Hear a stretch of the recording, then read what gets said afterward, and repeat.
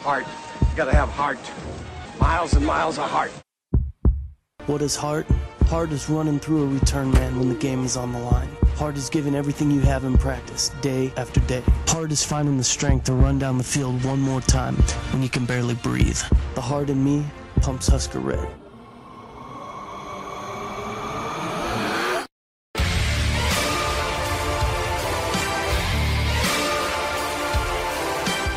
Hello. What's happening, John? Oh my God! Why are you guys on video? Welcome to Fright Night, Doc. Oh shit! This whole video thing. Can you see me? No, we need to. You cannot, unless you're just a white outline with an egg-shaped head. Why do I see both of you? Because you turned your video cameras on. Yeah. This is really disturbing.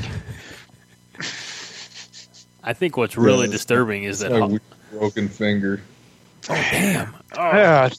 Thanks God for that. People love getting flipped off by that. Yeah, you know what? I saw guys blown to bits in World War I, so fuck you. Yeah, mustard gas. And he crawled down in the bottom of a crater hole, and there's that gas waiting for you. It's worse than Chipotle farts.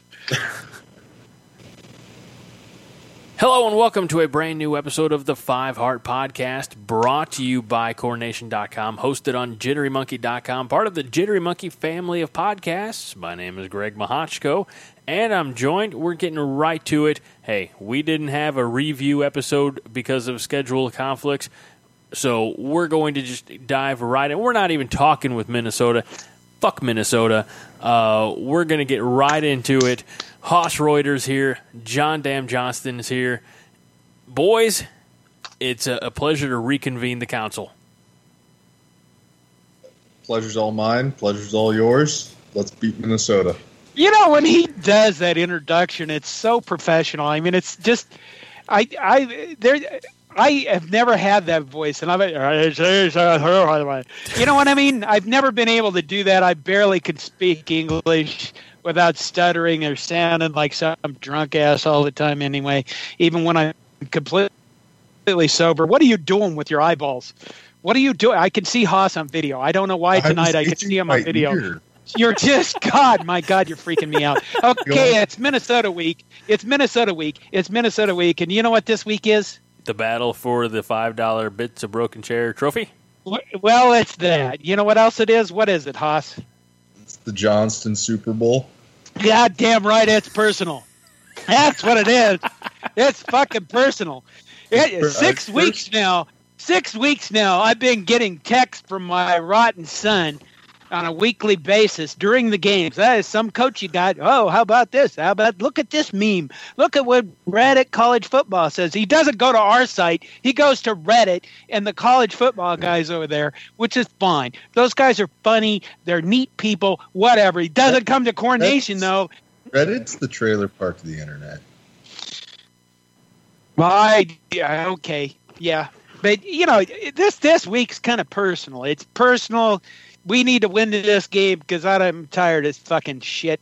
God damn it. I'm already swearing more than I have in the last 3 podcasts put together. Haas and I were... It's personal for us, too, here on the Five Heart Podcast. Last year, this Minnesota game was the very first time we did a post-game reaction show the day of the game, and it was bad. It was rock bottom. We should probably... I don't know. Let's not link that in the article. Let's just scrub it from the internet as if it never happened. Go out there and, let's break some oars on Saturday. Well, there's something about moving on with your life. There's something about forgetting the past and forgetting everything that bad that's ever happened and just said, I can't change the past. I can't do anything about the fact that they didn't call a damn thing against Northwest except one lousy fucking false start penalty with 2 minutes left in the game. Which wasn't even a false start. Yeah, can't change that. We can't change that. All we can do is control what happens tomorrow. Really, we don't control anything except for the fact that if we win if we're going to win this game, we have to win this game for the sake of my. Oh, screw it! We're going to win. I felt. You know what? know what? Just like our tourism slogan, Nebraska's not for everyone. Let's start having some edginess. With the, we already have the slogan. Let's just be mean and pissed off as a fan base from here on out. Even when we get good again, there's no clapping for the opposing team. After games, there's no clapping after we lose. Let's just get mean and nasty. Well, that's not going to happen. No, it's not. The nursing home. Here are a couple of things. I just got home from. Should I say this? Yes. Okay. I just got home from Stub and Herb's, which is an iconic bar next to the University of Minnesota, where they have the chair. And I met the guys from Minnesota, the guys and gals from Minnesota who are involved. No, I didn't. Although I will say Husker Joe in Minnesota was there, one of our community members, and he won a tiny little like Barbie doll version of the chair, which was kind of neat. I mean, the fact that they even made those is kind of cool. Wait. But, does it come complete with it? Mike Riley. Neat. Does it come complete with a little miniature $5 bill taped to the bottom? I don't know. He didn't turn it over. I guess, But right. I did an interview, which, Greg will get or the Hooch will get and put it on the podcast here, hopefully. We will take it on. You'll take a listen to it because I did it in a bar with a voice recorder, and God knows what the audio, the levels are going to be off the charts. But here's the thing. I want you to understand something. I met the three people up here in Minnesota that were involved with the chair, and I think the thing that struck me about them is that they are passionate Gopher fans. And you have to say this about the Gophers. The Gophers have not had a lot of success in football throughout their history. I mean, unless you go back to like 1939 and the Bierman years in which Minnesota literally was like Alabama up to 1939, and then whatever happened after that. 1962 has been their last Rose Bowl appearance. What happened in 1962? The Minnesota Vikings came to town, and everybody stopped caring about the Gophers. But here's the thing: you have to admit that mostly during my lifetime, not maybe before the Korean War years, but after the Korean War years, it's been being a Nebraska fan has been incredibly easy. I mean, Tom Osborne, 9 years at 25. Wait, 25 years at 25. Yeah, 25 years and 9 win seasons. Even when you were angry about losing to Oklahoma, we were always winners. We were winners all the time. And you look at other fan bases like Minnesota and Purdue and Northwestern, and then those people still have fans. And the fact that these guys are passionate Gopher fans, I mean, I ran into some of the biggest Northwestern fans. I didn't even know they had fans, but ran into them on set. Right. They probably were 4 of them. And they majored poli-sci or something, and they wore scarves and they talked about soccer and golf during TV timeouts. So speaking of Northwestern grads and alum, I wish that game was televised on any other network that had not, didn't have ESPN affiliates, because my God, it's coming out of a break. Let's all sing the Northwestern fight song or the alma mater. I saw that in my rewatch. Good Lord. That was, what? That just sucked. It did. It did. It was. You know what? They could have had one fucking debate person on that whole thing and just smashed him. One Nebraska debate person or speech person said, "Your journalism degrees suck ass." Anyway. How about women's volleyball? Women's bowling. Why didn't you reach out to any of those programs? ESPN. Well, plus when they cut away from break, apparently they were too busy patting each other on the back to actually get most of the plays in. Because you cut away from a break and half the play would be over. Also true. About 15 times that happened during that game. Yeah. It was annoying when I was rewatching it, how often they cut back late to the play. Yeah. It was terrible production. But anyway, these fans from Minnesota, they're passionate, and I've always, I've thought about. Again, it's easy to be a Nebraska fan. At 0-6, you know what it is? It's testing our patience. It's getting a little bit. It's tougher. I'm sure some people have gone to, I don't know, go harvest in the field more, go hunting more often. Maybe I don't know what they're doing. Maybe they go and look at like the Packers come back against whoever they came back against. Oh yeah, the crappy team, whatever.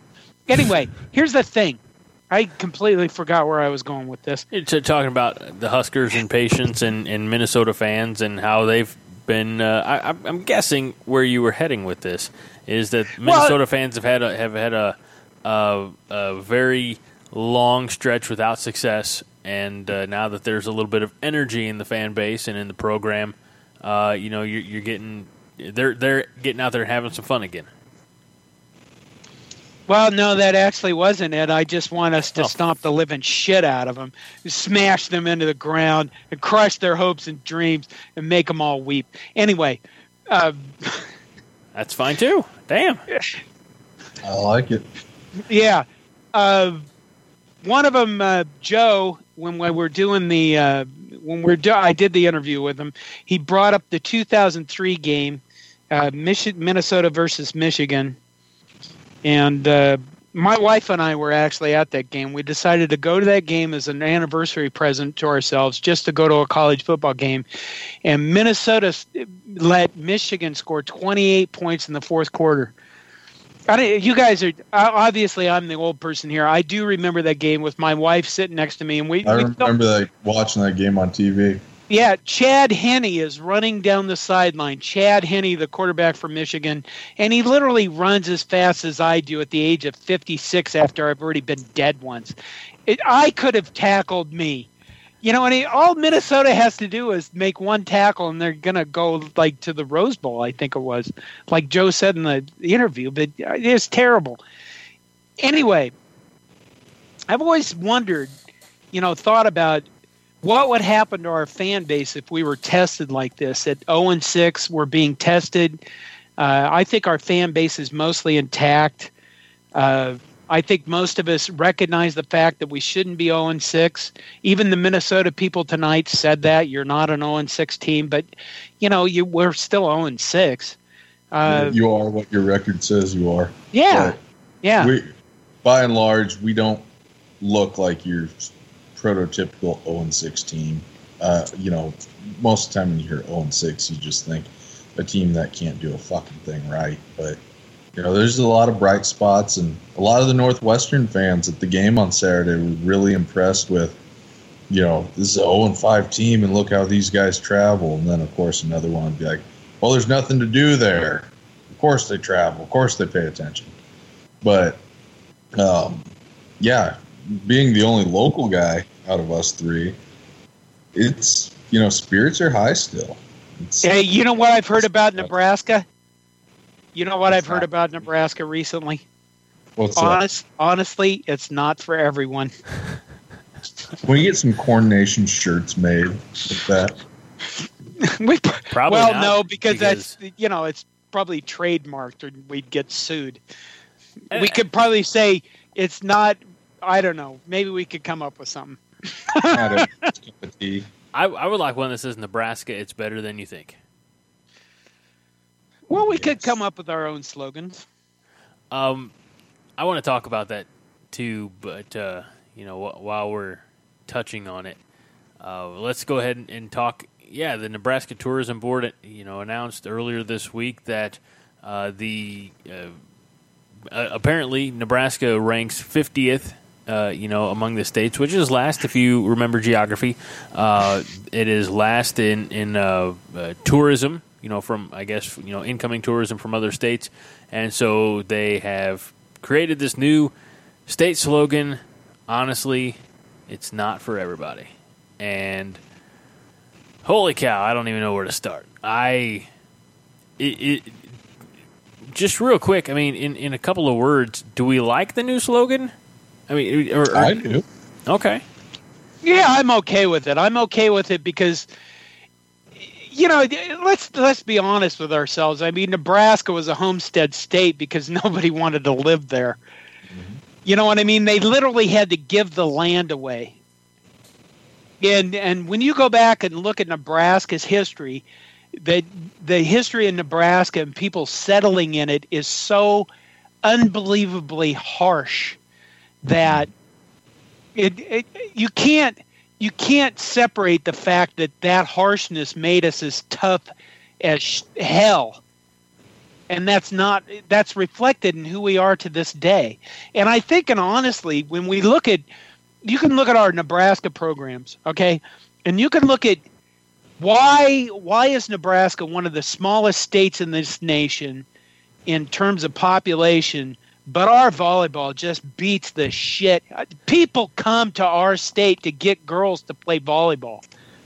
Why is that? Why? Because Nebraska was such a harsh place to live that you didn't have to have gender roles for some things. Everybody literally had to chip in on the farm to make things so that people could survive. And that's reflected in Willa Cather's My Antonia. In case you've never read the book, you illiterate sons of bitches out there.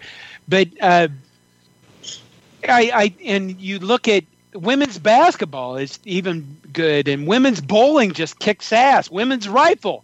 But what are you going to do? Screw with a Nebraska girl? No, it's just shoot you from 450 yards away, you bastards. You know what? I look at it and I go, let's be honest with ourselves. We're 50th because probably the only thing people ever experience about Nebraska is driving down I-80 at 80 miles an hour, trying not to get run over from a semi from Walmart's. Once you get west of Lincoln, it's not a very pretty drive. Having made that drive numerous times, I think the further west you go, it gets quite nice, quite lovely in the Sandhills and the Panhandle region. Up in the Chadron State Park, not dropping any names. Right, exactly. You gotta go north of the interstate, though. Well, okay, there's two things. People's impression on Nebraska just from the interstate, I mean, the Platte River Valley isn't exactly, It's the flattest land in America. It's not any flatter. Ever been to Kansas, John Boy? Kansas is it literally is the flattest land in America, geography speaking. That I-80 stretch in the Platte Valley, that's why the Oregon Trail was in Nebraska and not fucking Kansas. Plus, they're assholes in Kansas, let's be fair. Well, they've been assholes for years. Let's talk about not as big an assholes in Iowa. Let's talk about this 50th, ranking. There's no reason that Nebraska should be lower in tourism than Kansas. Kansas has nothing. Nebraska at least has. I mean, from a national interest standpoint, Nebraska at least has College World Series, and of course, there's the legendary fur trade days in Chadron, Nebraska, with the world champion buffalo chip toss every summer. I don't know how that isn't talked about more. You know what? Go ahead. And I was going to say, Iowa has nothing to offer except for the failing Field of Dreams tourism site. Like, Iowa's nothing. Iowa's trash. Iowa's garbage. Des Moines makes me want to slip my wrist. Well, I'm glad it didn't. Okay, here's a slogan for you. Nebraska, our state capital looks like a giant penis. You know what, though? That would probably get a lot of people out to Lincoln. I'm sure it's I bet somebody would have come up with that if it wasn't made by like some state-sponsored thing that was all politically correct. They could have done the same thing with Chimney Rock, where they go, if you go east, there's a giant penis. You could go out west, and there's another one. There's a very not safe for work joke to be had. Yeah, probably true. Anyway, I mean, you could market those things. I mean, come on, it's the internet. We probably could come up with that for our own Corn Nation shirts. We got 2 dicks. Nebraska, we got 2 dicks. Each end of the state. We got an east dick and a west dick. Not even going to go there. Not even going to say what I was going to say. I mean, you look at the state capitol in Lincoln. It's one of the architectural marvels across the Midwest. I mean, it really is. It just, what they call it, the penis of the plains. Why didn't they market that goddamn thing? John, you're very phallic oriented. Well, I'm fired up tonight. You know what I did? I went out and actually talked to people. I don't socialize a lot with humans. What about the winos? Well, they mostly grunt. Do we want to talk? Look back any more at that Northwestern game, or do we just want to turn the page? There were bright spots. I was going to say there were some bright spots. There were some nice new wrinkles and play calling thrown in, and I thought the offensive line actually played pretty well. I didn't have an aneurysm at any point while at the game. There were a couple of these. Watching it. A couple of holding by old 67. Yeah. Okay, I wrote about the stuff that bothered me. Lost cause. I wrote about the holds in the Big Ten that don't exist. They haven't existed for years. They don't call holding. They don't call holding. You know what I mean? They don't just not call holding against Nebraska. They just don't call holding. You literally have to tackle a guy on his way to the quarterback to get a holding call. I was at the game. I was looking at Northwestern's left tackle, and he was out around the shoulder pads on Ben Stille, and the head referee is just standing there, hands in pockets, staring at it happen. Yep. And it was enough. I mean, it was enough to make the 80-year-old farmer from Oakland, Nebraska, next to me flip the field, the refs on the field, the double bird, and tell them to go F themselves. Wow. Hearing aids and everything. And holy shit. Yeah, so I was keeping it pretty buttoned up before that because he was there with his wife and I think some young grandchildren. And I was pissed, but keeping a lid on it. After that, I was just welcome to the party, pal moment. And then the other thing I wrote about was take a knee, Scott. Listen. About what? He had, at the end of the game, at the end of regulation, they kick it short. What do we have? 12 seconds, 8 seconds? I don't care. You have J.D. Spillman, a guy which few people can ever cover, and then you don't even take a shot downfield just to see what happens? Yeah, a lot could have gone wrong. Oh, could have gone wrong. You're 0-5 at that point. A lot could have gone. You got to shoot. You know what? A lot could have gone wrong. You know what? You never stop trying to score. No, of course you never stop trying to score, but there's also a difference in having some balls and then lacking some brains. Yeah, well, we're all going to be dead someday, and you know what? Me twice, me permanently. We would have tried to take a deep shot to Spielman, and something happened on the play, whether it's a strip sack or a pick six. Everybody would just be cursing up a storm about how Scott Frost should just had Adrian Martinez take a knee and go to overtime. They would, but maybe not be a puss boy. Oh, good. Here's the thing about I'm serious. Jimmy, I think Jimmy Johnson is as a person that most people Nebraskans hate because he coached at Miami and he was an ass, and then he coached at Dallas and won Super Bowls, right, at Dallas? Yep. And I remember Jimmy Johnson saying, never stop trying to score. And that's an aggressive attitude that says you always just go. Just go. Because, there's a lot of fear in the NFL about doing the wrong thing and getting fired.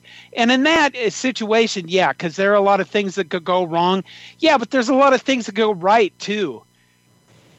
So what happens what happens if we hit him on a quick pass over the middle, get down to field goal range, call timeout, get Barrett Pickering out there, and it's a blocked field goal? I mean, the risk far outweighs any reward. It doesn't. It does not.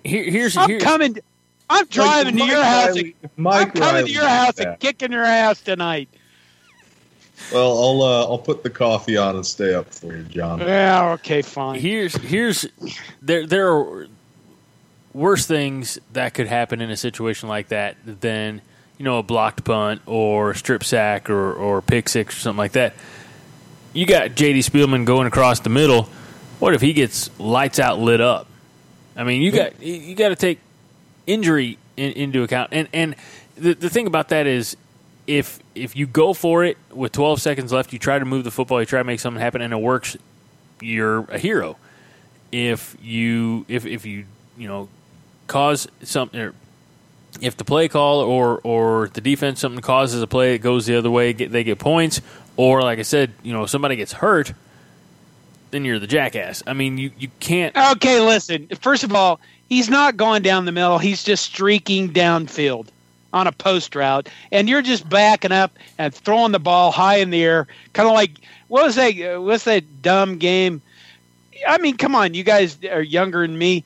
4,500. What was that game?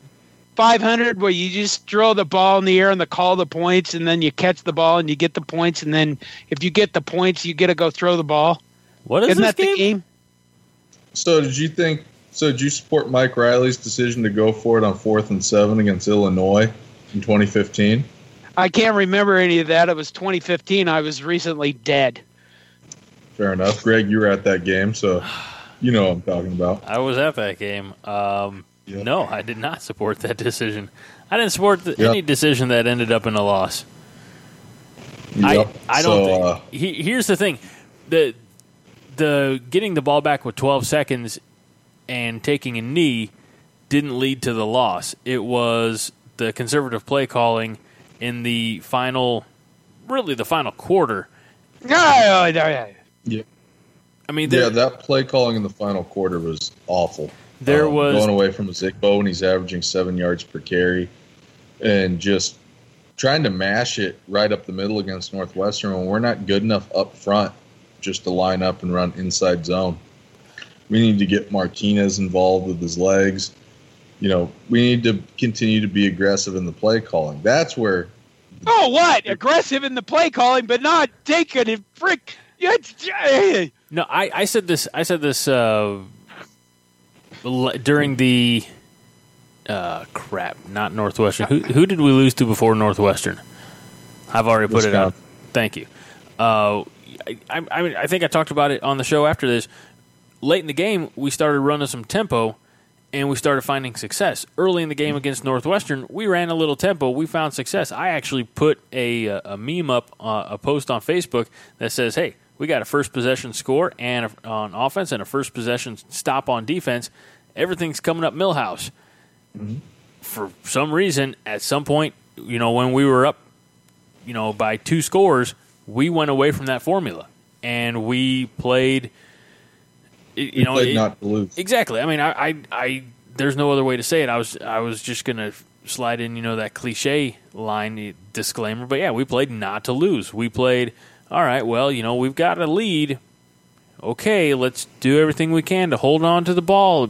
No, you are 0-5 at the time. You need to continue to strike. You need to continue to improve every play, every series, and continue to work on the offense that, the offense is great. The offense has been doing its job for the most part when given the opportunity. The defense, by and large, has to step up. There are some playmakers that we've been talking about all season, going back to that Colorado game. Mo Berry.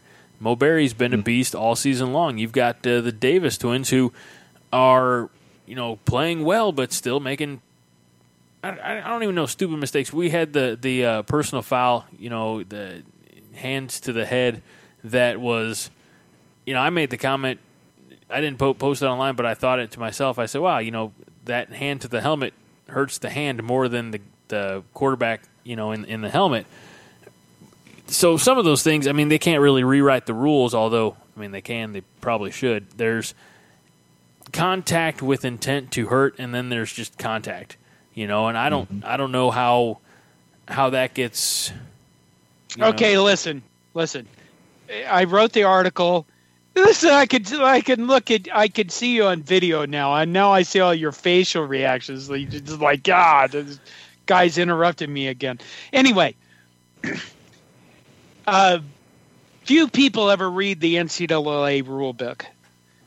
True. And what is not in the NCAA rulebook is intent. You can't read the mind of a defensive player or an offensive player. True. And the second thing that is not in, like, don't hit the quarterback in the head is, was he blocked into him or not? It's just a clear call. If you hit the quarterback in the head, it's a foul. That's it. It doesn't matter if you're pushed into him. Doesn't matter what. I mean, the people need to either understand the rules or just admit that they're complaining about the calls. Well, okay, and I'll admit I'm complaining about the calls. I hate referees. That's perfectly fine. But if you are a defensive lineman trying to put a pass rush on and the quarterback makes the arm motion, and see, now I'm on video, so John, you can see this, makes the arm motion and you got your hands up trying to, bat the ball down. If you miss the ball, your hands are still up. The hands got to go down somewhere. What are you supposed to do? Just swipe around them, and I mean, there's no. It's a no-win situation for a defensive lineman. Okay, well, but we've seen this in the NFL now.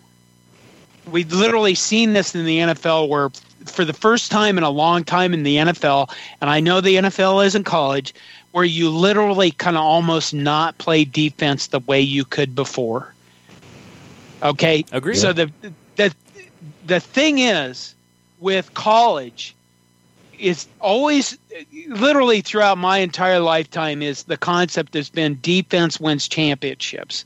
The way games are called now, defense can barely, I don't want to see barely, but they can't really be defense anymore because they want, number one, everybody loves scoring, and number two, everybody wants to not hear about players getting concussions and getting hurt. And number three, the NCAA especially and the NFL want to protect themselves against more lawsuits. And they want to appear like they're making the game safer, if nothing else. So the reason why you're seeing a lot of these calls is because of that third reason, where they're appearing to make the game safer. All right? Okay. Yeah, I understand that. When people are expecting our first, number one, our defense isn't good because we're missing some depth. Is that not right, Haas? Yeah, we're missing depth, and we need a pass rusher. We need another outside linebacker who's good in coverage, and we need a good cover corner. Okay. We're missing about three key pieces. The other thing is we're also seeing a shift in college football and football in general, where the defense isn't going to win championships. And now, that's a statement that I'm making without any data, but I think that's where we're going with the future of football. Here's the thing. Go ahead. I was just going to say that when people say defense wins championships, so many times they just look at the aggregate yardage totals that a defense gives up instead of points and turnovers and third down defense. Those three categories I just listed, that's where defense wins championships. That's why the New England Patriots can go on a tear and win, Super Bowls with defenses that really aren't very highly rated yardage-wise, but they play good situational defense inside the red zone and on third down. That's a good point. I would say I'm gonna rip off on one thing here. Okay. I saw a lot of comments on our site, and I go around on like Facebook and I read the comments or like the Omaha World Herald articles and the Lincoln Journal-Star articles, and it amazes me, or some of the Facebook groups full of Husker fans that I'm not going to name. I love our fans. Husker Army? Okay, whatever. But the number of people that are already bitching that Eric Chinander needs to be fired is really unnerving. It is. I don't understand why the fuck these people want to go through their fourth defensive coordinator in 4 years. That, as pissed as I was after the game about the defensive play calling, just the lack of defensive execution late in the game, firing Chenander after 1 year would be an absolute disaster in terms of program management. You got to give guys a shot to learn past year one without resetting the chessboard. You got to give an opportunity to bring in those key pieces that were missing and develop ones that are already on the roster. And honestly, Chenander, I don't want to make this sound like, Frost and him are tied at the hip, but it's a perfect case of Chenander knows that the goal of defense in modern college football, and then especially being a defensive coordinator on a team that runs, Frost's offenses, you're not going to limit yards, but you're limiting points, and you're just trying to play good situational defense. At UCF, I remember a lot of people got up in arms here about the 55 points that they gave up to Memphis in the American Athletic Conference championship game. Well, a lot of people don't realize that 3 of those touchdowns came on short fields from Mackenzie Milton throwing interceptions. But inside the red zone, when Memphis would get inside the red zone against UCF's defense, they weren't able to do much because Chenander could bring, blitzes, change up coverages, and he could get home with only 3 or 4 guys rushing because he had a guy like, drawing a blank, Shaquem Griffin. Then he had a good coverage outside linebacker like Nick Jasinski. Then he had Mike Hughes at DB, who's now at the Minnesota Vikings. So he had those 3 pieces that we're missing. If we have 3 pieces like that, our red zone third down defense looks drastically different. I've disagreed with some of the calls that he gets into on 3rd and long, but a lot of them would look a whole hell of a lot better if we had a guy who could actually get after the quarterback. Luke Gifford is not that guy. He plays his balls off, but he's not an apex predator pass rusher. And Mo Berry is playing his ass off, but he's still not Shaquem Griffin or, Nick Jasinski dropping back into coverage. So being patient and allowing another year of players learning this defense and then bringing in the pieces. Wow, I sound like from Texas there. The pieces, I think it would bode better in the long run. Okay, well, here I want you to think about something. Minnesota has gone, in the last few years, has gone through Jerry Kill, Tracy Claeys, and now P.J. Fleck. Well, I wouldn't count Tracy Claeys as separate because he was just running what Jerry Kill had spent, 3 or 4 seasons installing. Yeah, but what they've had is they've had a good defense through 3 coaches. Consistency is going to breed some of that. You can't just fire coaches and fire coaches and fire coaches and think that some frickin' guy is going to walk in and sprinkle magic fairy dust on your players and they're going to be a good defense. And here's the thing that people need to realize, I think, is that when you look at a coordinator position in football, that's like looking at your manager in your job. Okay? Everybody has a different manager style. Haas is talking about technique and scheme, right? Pretty much. Have athletes. Right. And when you look at, so people can compare it to who they are in their daily lives.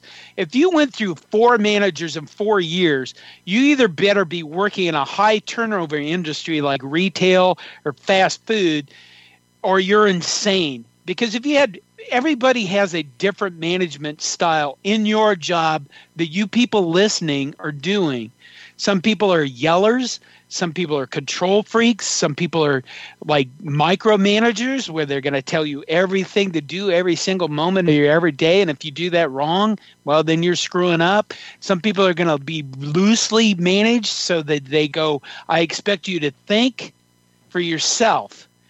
If you could imagine yourself having 4 different managers in 4 years in your job, either you're running around like you're trying to stay ahead of the law, or, you know what I mean? If you can put it in perspective. I know exactly what you mean, actually, because I was just doing a count in my head. I've had 4 managers in the past 2 years at my job, and each one brings in a different management style, and some, go the way of the dictator and they try to run everything with an iron fist, and stomp out, employees having any sense of autonomy or decision making.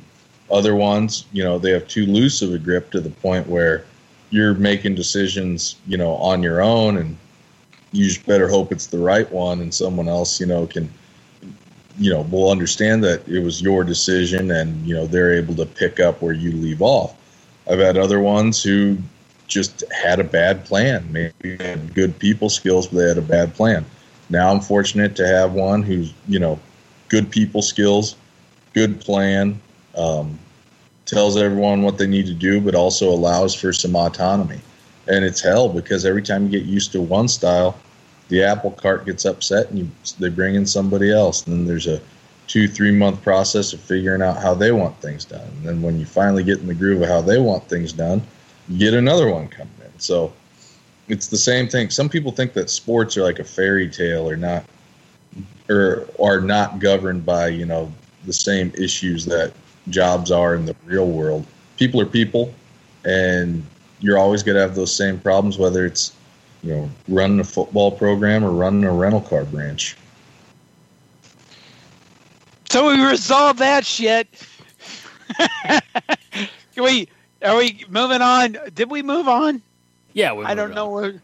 I don't know. You got something else to say, John? I'm kind of rambling, aren't I? No, it's great. I was going to say, if you had anything to add to that you wanted to close out. I did. I think I think that it's important that we get so tied up in sports, and we get so tied up in these games, and we get so tied up in things that we don't recognize the fact that football teams are not that. When you read, and I have been for years, I've reviewed tons of books by Bo Schembechler, Urban Meyer. I can't talk. Tom Osborne wrote books. Every coach that's been successful puts out the book. John Cook put out a book. Mm-hmm. Probably the only volleyball coach. Well, Terry Pettit put out a book too. Okay, two Nebraska volleyball coaches. How closely tied all these coaching books are to, your life and what you do and your job as a project management person, or your job as a nurse. I don't know.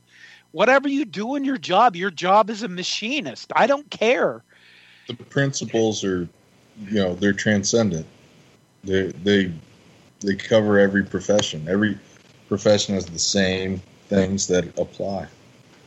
This is why Lou Holtz, that multiple NCAA cheating bastard that he was, still gets invited to business seminars and does business, gets paid shitloads of money to do business motivational speaking, even though he's a cheating bastard that left every program in NCAA violations that he ever coached. With a list. Yeah. But, let's move on. Probably get sued for that. Could I get sued for that? Allegedly left. Yeah, there we all go. Those You're programs in disarray.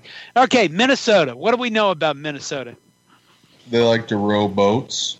And they do not have their quarterback who torched us last year. They have a true freshman walk-on, Zach Annexation of Puerto Rico. I think it's his last name. I'm not quite sure. Good pull there from Little Giants, man. Man, it's been a while since I've seen that movie. I still find myself referencing that quite often, actually. Spike don't play with girls. Shannon Brooks got arrested. I saw he that. He did. There's no charges, but the University of Minnesota. Let's move on from that. Anyway, hey, we have Brian Gumble in the house. There were no charges apparently filed. I don't know what's going to happen to him. But and Rodney Smith, their biggest quarterback, their biggest offensive threat early in the season, is out for the year. Minnesota is not an offense that's going to score a lot of points. Yet they hung with Ohio State for 3 quarters last weekend. They did. And their defense is, this PJ Fleck's second year, and let's face it, he literally has like you said, a walk-on quarterback, a true freshman walk-on quarterback, right? Mm-hmm. how could you? He's Minnesota. He's a Big Ten school, and he couldn't recruit a quarterback. They don't have much of an offense, yet they hung with Ohio State. Yeah, they do have an excellent kick. They do have an excellent kicker. I don't know. It's been a weird. We're going to run down their schedule real fast. It's been a weird season for Minnesota. They opened with a 48-10 win over New Mexico State, won against Fresno State 21-14, and picked up a 26-3 win over Miami of Ohio. The first loss came in Big Ten play to Maryland, 42-13, and then they lost to number 19 Iowa, 48-31, and then as John referenced, losing last week to number 2 Ohio State, 30-14. 3-3, but all three of their losses are in conference play. I don't know. I think that bodes well for Nebraska. I think that I think the Minnesota. I think that Minnesota is ripe for the picking. I just. Well, they damn well better be because it's personal. Well, I mean, it's personal in one house. Oh, wow. I thought you guys loved me. I mean, we do, but, my name's not Johnston, so I can't claim any share of the Johnston Super Bowl. Hey, John. He says that with such a professional voice again. Thank you. John, when we win on Saturday for next week's show, can we bring on Rotten Son and just roast him the entire time? Well, you could, but he's an introvert. So he won't fight back. Well, no, he probably actually would. But here's the thing about him: he would allow you to say 3,000 words, and then he'd say like 5, but they'd be the 5 most perfect words you ever heard. He's really annoying that way. I mean, like when he texts me right at the right time. Kind of like some coach you got there. That's it. That's all it's not like a long text like, oh, you suck as a dad and you're worthless and everything. Why did you ever grow up in Nebraska? Yeah. It's just, some coach you got there. It's very simple. He's very good at it. He's masterful. But he probably wouldn't talk a lot. Have you decided to not invite him to Thanksgiving? You know what? I'm still married, and I still love his mother. Don't know what she sees in you. Nobody ever did. This has been one constant throughout my entire marriage. She's a very beautiful woman. As we're getting older, she's still the hottest woman around. And people, when we meet, they still look at her and they look at me and they go, what the fuck is going on there? That's one constant throughout my entire marriage is, what the hell? That guy. That guy must have money. Yeah, exactly. Or. Yeah. That's pretty much what it is. You know what I mean? That's what we're saying. Anyway, Minnesota, their defense is decent. I mean, their defense held Ohio State to 30 points. I mean, on the other hand, they gave up a lot of points to Maryland. They get a lot of points to Iowa. But I think this is a team still trying to find itself. And it's a young team. It's P.J. Fleck's second year, and that poor bastard has a lot of work ahead of him. He's going to turn Minnesota into a consistent bowl-winning team like Glenn Mason did. While we're talking about head coach, is that the Minnesota fan expectation? I think that what we talked about tonight with the Joe Bernard, who is the chair guy for Minnesota, is we talked a little bit about Glenn Mason, and Glenn Mason was the best coach that Minnesota had for that time. And I think that, Glenn Mason was a good coach for Minnesota. He had a good offense. He understood what Minnesota could do offensively. You know what I mean? He had really good offensive lines. He did. And he had, he had Tyrone Carter, and he had, who was the guy that won the Spaeth, that won the Mackey?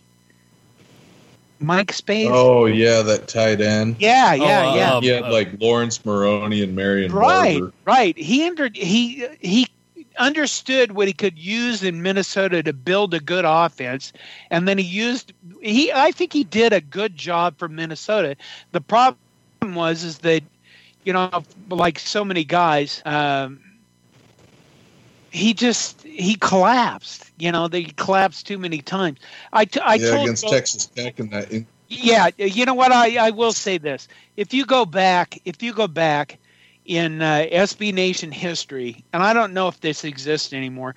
I mean, I'm known on our website for the 2011 Ohio State game. That was before you guys were around, right? Long before.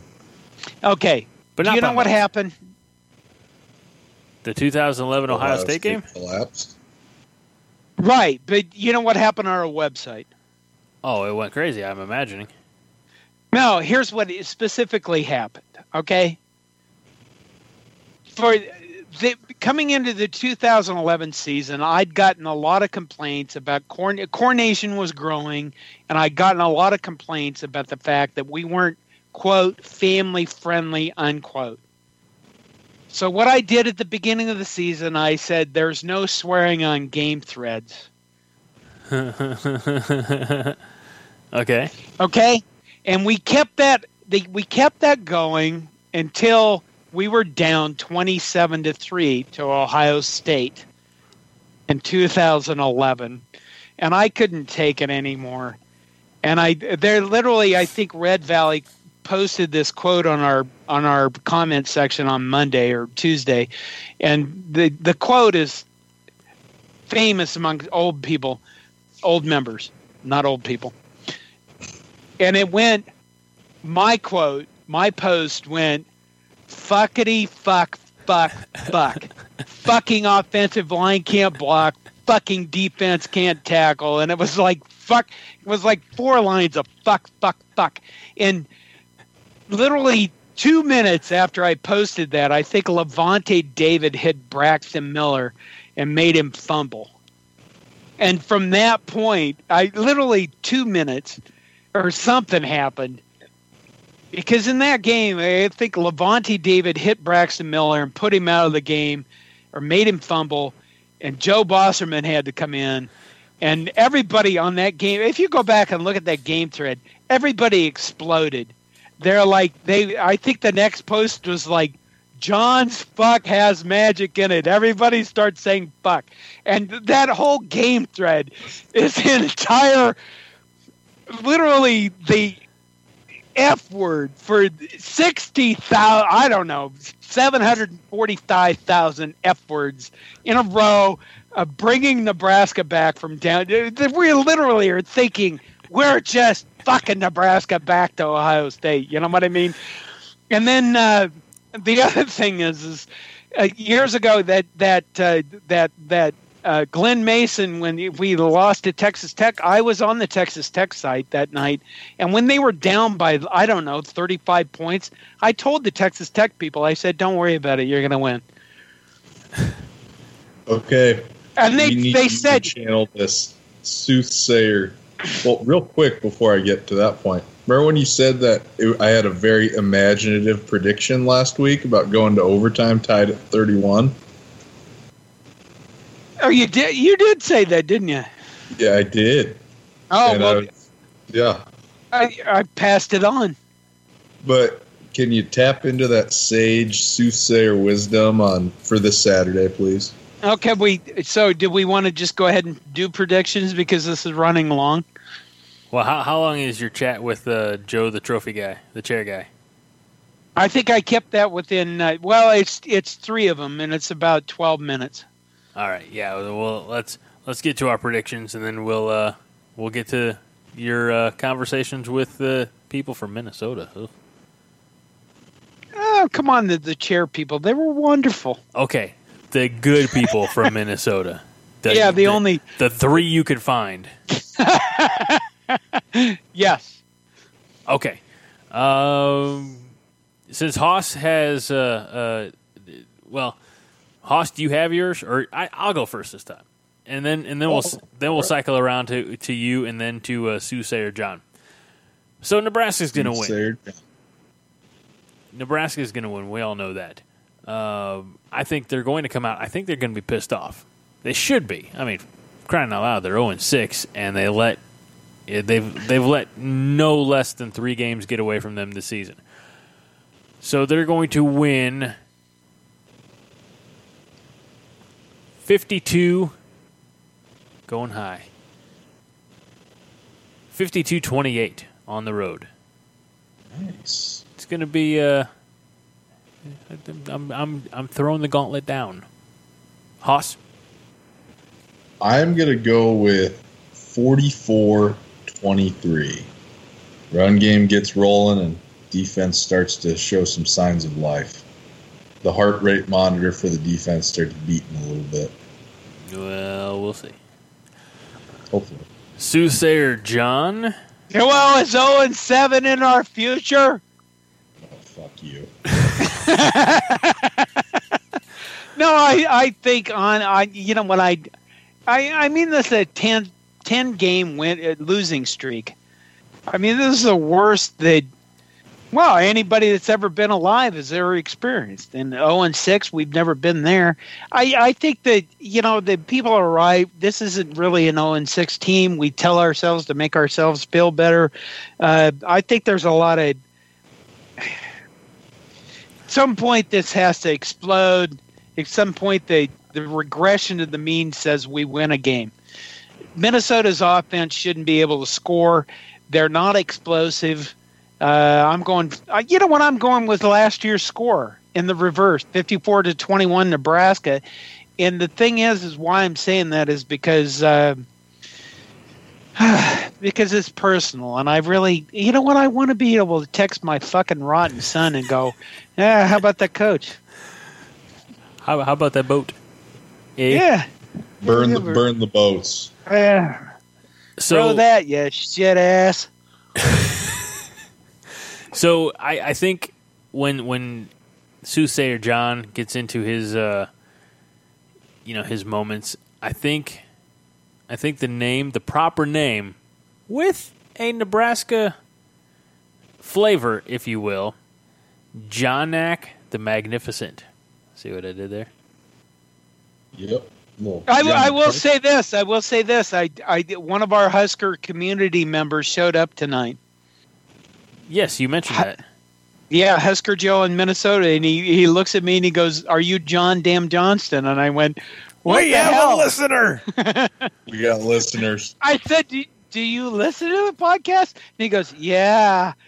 And he goes, "I can't." He said, he wanted to listen tomorrow. Well, he Did he say that we were awful? No. Because just so you know, when you relayed that conversation and you asked him if he listened to the podcast, and the way you relayed his response was like, yeah, like begrudgingly he listened to the podcast. No, he said he enjoyed the hell out of it. He was looking forward to listening to tomorrow. You know what I mean? I guess I'm always surprised that here's the thing. I don't live in Nebraska. I live in Minnesota. Sometimes it's easier to run a Nebraska site living far away from Nebraska. I realize that that's bizarre to most people, but I never worry about some guy driving up to my house and shooting me in the head because it's something I've said on my website. But hey, it's never happened to me. That's a different conversation for the off season, but it was nice. So Husker Joe in Minnesota. Husker Joe in Minnesota. He was a nice guy. He's our listener of the week. He is our listener. If we had shirts, we'd send you one. Yeah, if we had shirts, we'd probably have some for ourselves first. But yeah. So that was really subtle. You need to get me in contact with your people, with your shirt people, John. That's all I've been saying. Yeah, your shirt guy. I've been beating. Okay, all right. I've been beating that drum for 6-8 months now. Yeah, we have the JDJ shirt, the Juice shirt. Culture wins championships. By the way, that Juice shirt is literally a juice box that says Yes. Juice. It's the Husker juice, and we're all drinking it. Yep. Since we can't use any like the Husker name, or the N, we'll just have to do like a state of Nebraska somewhere on the juice box. We could have the juice box, and again, everybody else can't see this, but since we're Skyping with video for the first time ever, the juice box and the label where it says juice looks like the state of Nebraska, and the juice is in the state outline. There you go. $1 million idea. Copyright. I don't. Hounds will want to start selling them. I don't even understand what that means. Copyright. Coronation.com. Evidently, you don't listen to the show, John. Okay, so John, juice is the new slang terminology for what you and I, old people like us, refer to as the fire. Getting out there, getting on the field with the fire. But apparently it's the juice now. Okay. Which I always thought juice being a liquid would extinguish the fire, but apparently that's not the case. Is there an emoji? I will find one now. I will find something that looks like a juice box for you. Because if there was emoji, I could understand it, kind of. So far, I've gotten into the poop emoji. What about the middle finger emoji? Oh, he loves the middle finger emoji. Is there one of those? Oh, yeah. Do you send your wife the eggplant emoji? I don't understand this stuff. I'll tell you what. Ask your rotten son. Here's the thing, you bastards. I work in IT. I understand more technology than you. Just shitloads of you young people. But tonight, I was handed a phone and I was asked to take a picture of the guys with the trophy. And every time I tried to take this picture, I hit the damn button on the iPhone that wanted to turn it off. So it immediately go into security mode. It was embarrassing. And they were like, you're an old person. You don't know what you're doing. And I'm like, LTE, 4G. I can under the cyber attacks. I understand all this shit, but I can't use a goddamn phone or emojis. I hate you people. Are we going to end this show now? John, my one request for you is ask your rotten son what it means to send an eggplant emoji to a woman. Oh God! Now I'm terrified. But do it. Here's what you do. Is this like sliding in DMs? No. You could use it while sliding into DMs. This is what you should do. You should send the eggplant emoji to your wife, show rotten son, and say, "Hey, what does this mean?" Because then we're really going to have a fun dinner at Thanksgiving. And do like the water droplet emoji along with the water droplets. Ooh, and the smiley face with the tongue out. Yes. Yep. Screenshots be posted in the Slack room, please. You know how I like to bring up history at some points. Well, yeah, because you lived most of it. Okay. Jesus Christ. I'm sorry. That's profanity to me. I shouldn't take the Lord's name in vain. No, you I don't care if I say the F word or stuff like that, but I never say GD or Jesus Christ. I mean, kind of stuff. You kind of do all the time on the show. I don't know if you know that or not. No, I don't. I say fucking shit and sons of bitches, but I don't say them other. Hey, tell you what, John. When this show posts, I want you to go back and listen to the beginning, like the first 30 seconds. Oh, fine.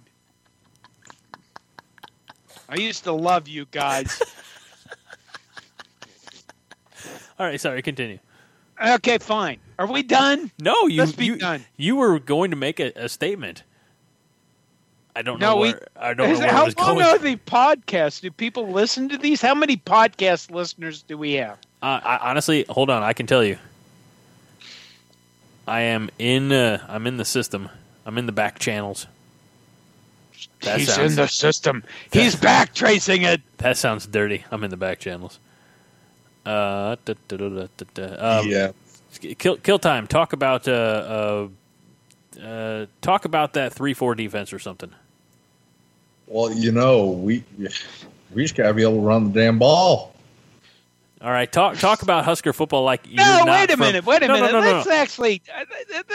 You know what? Is this still part of the podcast? Yeah. Okay, listen. Do you have a problem with the 3-4? No. No, I'm not talking. I'm talking to the football coach to be guy. Fuck you. Apparently, my opinion doesn't matter. You're goddamn right. You're the audio engineer, dude. Goddamn The skipper. shit ass. Shit. All right. Yeah, I'm you just fuck gonna that. sit here. 3-4. I'm just gonna sit here. That's good.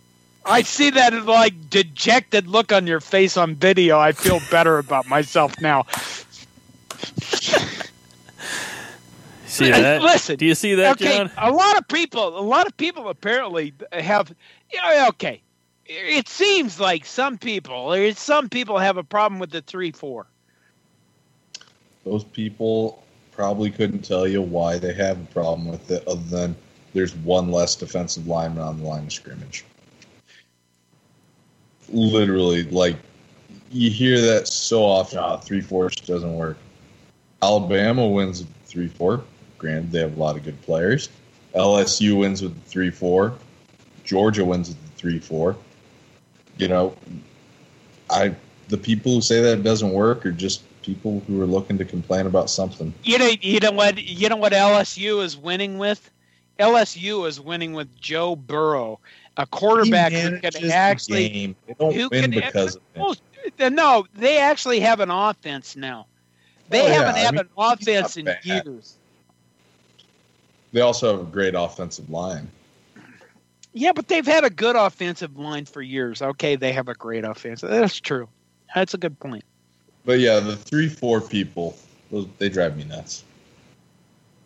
All right. More So about the specific calls rather than the structure of the defense. I'm adjusting my statistics here. Did we lose John? No, he's No. I was quiet for a moment. I'm sorry, guys. I know. I thought you might have, left. So And I'm over fired up. It's personal. over our last 8 episodes of the podcast, we are averaging 905 downloads per show, with spikes of we've had 3 shows over 1,000 downloads, 1 over 1,200 downloads. So we got a few listeners. Is that good? I mean, it's better than any of the other shows on the Jittery Monkey Podcast Network. Better than that GD Big Red Copcast. Them fuckers. Love you, Pat. Love you, Tweety. Pat, you know what? And I'll say this. I was a few days behind, so I finally listened to their newest episode today in the truck. Pat the Stat made a good point. This season will suck, but next season will rock. Yes. And then it gets Well, better from there. You can't. I mean, we're 0-6, but we've lost in the most bizarre ways possible. I mean, we've screwed ourselves multiple times. We've That's just what she said. literally had the weirdest, stupidest luck, bad luck possible. I mean, there is a concept of regression to the mean where you return to average, and you can't be this dumb all the time.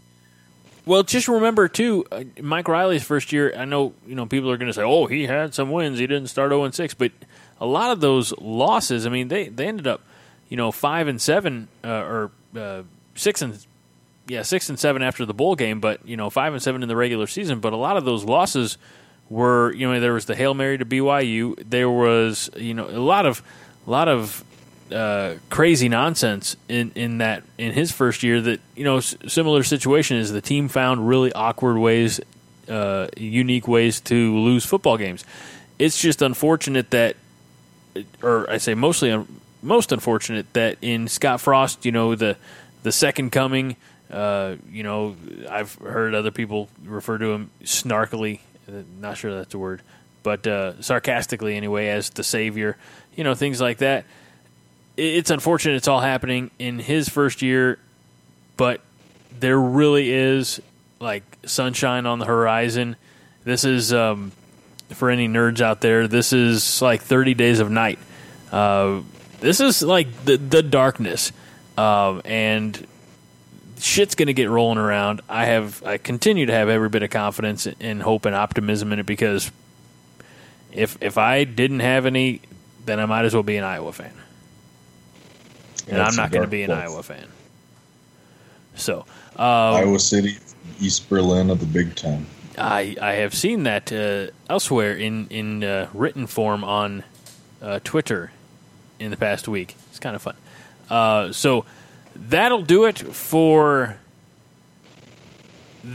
for us, and we're going to have some words from John and his Minnesota friends, contacts, people that he found who were decent people, and that'll be it. That'll be it for the show.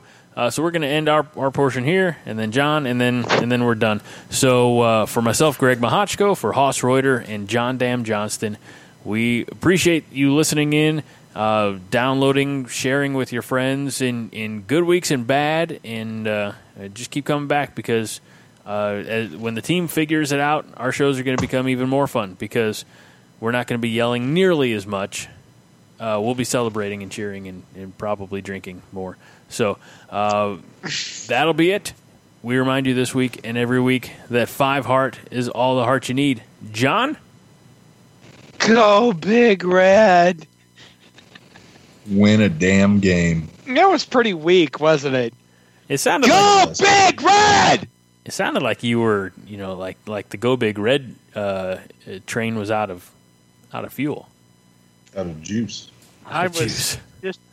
I just loved listening to your voice, Greg. I didn't want to hear my voice anymore. Well, I have been known, a true story, that when I was on the radio, they said I had a soothing baritone. I have the voice of a meth addict being arrested. I thought I saw you on Cops. Let's face it. Let's be serious. I mean, kind of sounds like a fork being dropped into a blender. Yeah, it kind of is. It's kind of like, God, you're too young. I was going to bring up Don Knotts. I remember. Who doesn't know Don Knotts? Barney Fife. Yeah. Okay, fine. Damn. I even know of a movie that he and Andy Griffith were in prior to the Andy Griffith Show. Did you ever see No Time for Sergeants, John? Oh my God! Remember, I don't remember movies, but yes, I do. Yes. There you go. That was really old. Okay, here was the one thing I didn't bring up this week. Wait a minute, hold on. Let me stop the recording. Okay. This is John with the 5 Heart podcast, or whatever we're calling it this year. You guys know how bad my memory is. I am at Stub and Herb's, which is an iconic bar next to the University of Minnesota. It's been here for years. It's a bar in which many, many Gopher fans gather before sporting events or before they've going to take their finals and they know they're going to fail them. But I'm here with the guys who are in charge of the, how do we actually say this? The $5 bits of broken chair. $5 bits of broken chair trophy. And I'm going to let them introduce themselves to you, and they're going to tell us some about the trophy. My name is Mary Stubnick. I've been on the chair team since we restarted it last year. I graduated from the U in 2006, was in the marching band while I was here. And as soon as the chair started on Twitter between Faux Pellini and Goldie, I knew it was going to be one of the greatest trophies that we had. And when we saw the opportunity to bring it back and add a charitable component to it, I jumped all over it. My name is Joe. I have been a lifelong Gopher football fan. And to give you some context about where I'm coming from and why I really wanted to be involved in something positive surrounding Gopher football is that my most formative memory, well, maybe top 1 or 2 most formative memories about Gopher football was losing to Michigan in 2003, where all we had to do was stop one goddamn sweep play, and we would have won a share of the Big Ten title and gone to the fucking Rose Bowl, right? There were a number of plays that we could have won that game with. You don't need to isolate only that one. Okay, just one of them. Anyway, the Broken Chair Trophy is a positive aspect, I think, of Gopher history, and I wanted to be involved in that side of things. Well, I'm sure we'll talk more about it. I am Chelsea, and I've also been on the chair team since its glorious return to college football a couple of years ago. And I was sitting at home on opening weekend of the 2017 college football season, and I was drunk on my couch and saw that the chair was back on Twitter. Somebody had remade a replica, and I thought to myself, oh my God, that was my absolute favorite trophy. And yes, okay, to be fair, Mary tweeted it at me and brought to my attention, but in my alcohol-induced state, I obviously decided that I absolutely had to internet stalk these people that had made the new chair down and talk to them and tell them that we would be happy to be involved in any way that we possibly could. And so thus, the Minnesota branch of the chair team was born. I was supposed to be thinking of questions, but I was actually listening to you guys. How did you guys get the two charities, Team Jack and The Masonic Children's Hospital? I mean, how did they think you were complete lunatics when you came to them and said, we want to do this as a fundraiser? Yes. Was either of them more receptive than the other? No, they were confused at first, but very interested and wanted to know how they could help. I think there's certainly a lot of from their end. There was some uncertainty as to what the potential was. I think, and we certainly had some work to do to prove ourselves last year. And I think once we were done, when we last year we raised $7,500. We had set a goal of $5,000, and we're very pleased to have exceeded that goal.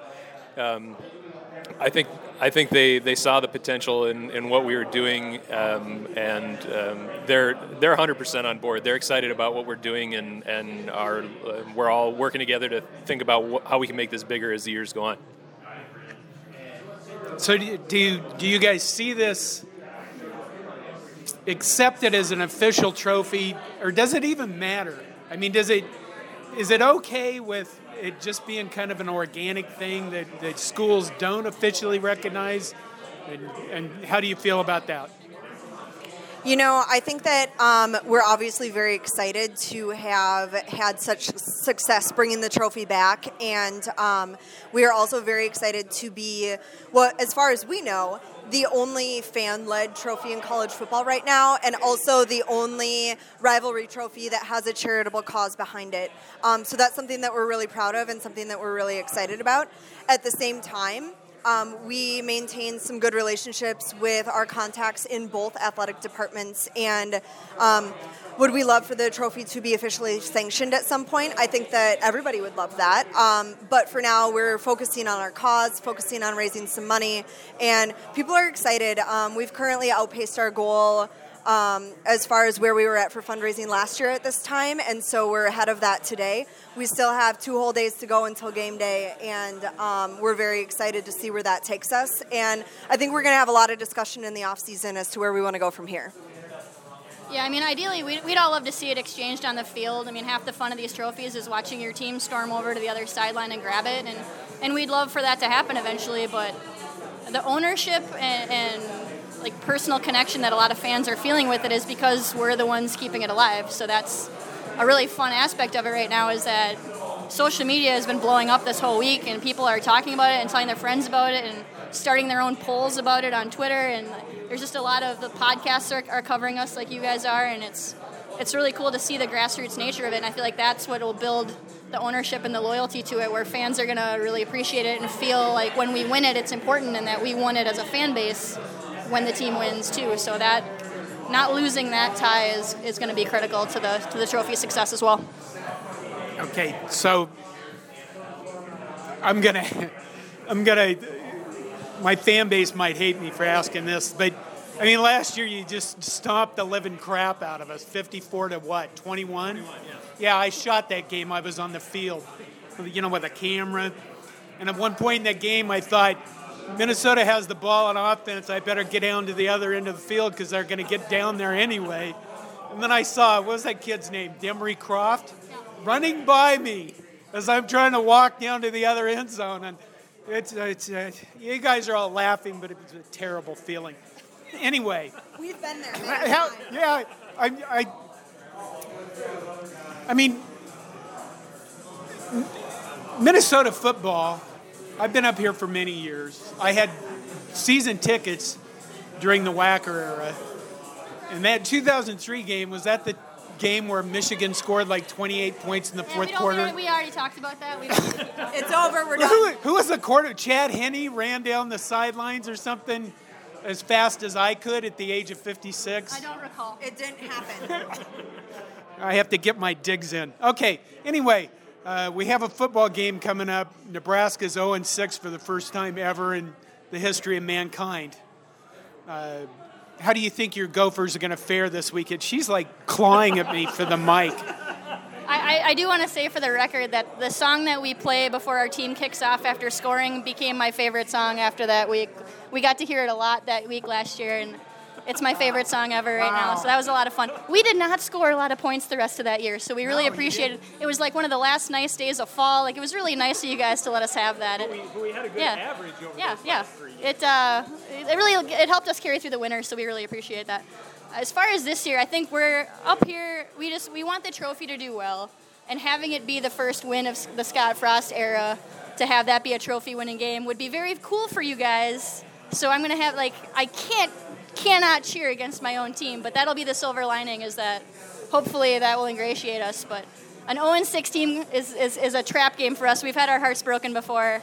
I want us to win. I want us to win real bad, but that's the silver lining I'll take if we lose. We won't lose. The views of Mary do not represent. No, I'm not a great college football mind, but I will say what lots of people have been saying is that Nebraska doesn't look like an 0-6 team, and so I think we're all feeling like this is going to be a tight game one way or another, and I'm excited to go to Memorial Stadium for the first time. I've never been there, and looking forward to experiencing. Where's the chair chant? Join in. Yeah, where's the chair chant? Watch for that. Also, we're looking forward to teaching our friends in Nebraska about our favorite Gopher chant, which is a call and response chant, which goes, "Who hates Iowa? We hate Iowa!" We think you guys will like that one. Well, that is one thing we have in common. I mean, who likes Iowa, Nobody except themselves. This can be a friendly rivalry. We can unite over that. Okay, is there anything else you'd like to say about the chair or college football or Stubborn Herbs, traditions, or anything that I might have not asked because I'm not a very good interviewer anyway? No, I think that the chair trophy is definitely a great example of everything that college football is about. And we're here tonight at our Minnesota send-off party for the Bits of Broken Chair trophy, having some fun. And Stubborn Herbs has been continually such a great host and such a great supporter of us, between letting us host here and making donations to the cause. So we're definitely very grateful to them for that. And we definitely look forward to coming to Lincoln tomorrow. Watch for the chair on Twitter and social media on the way down there.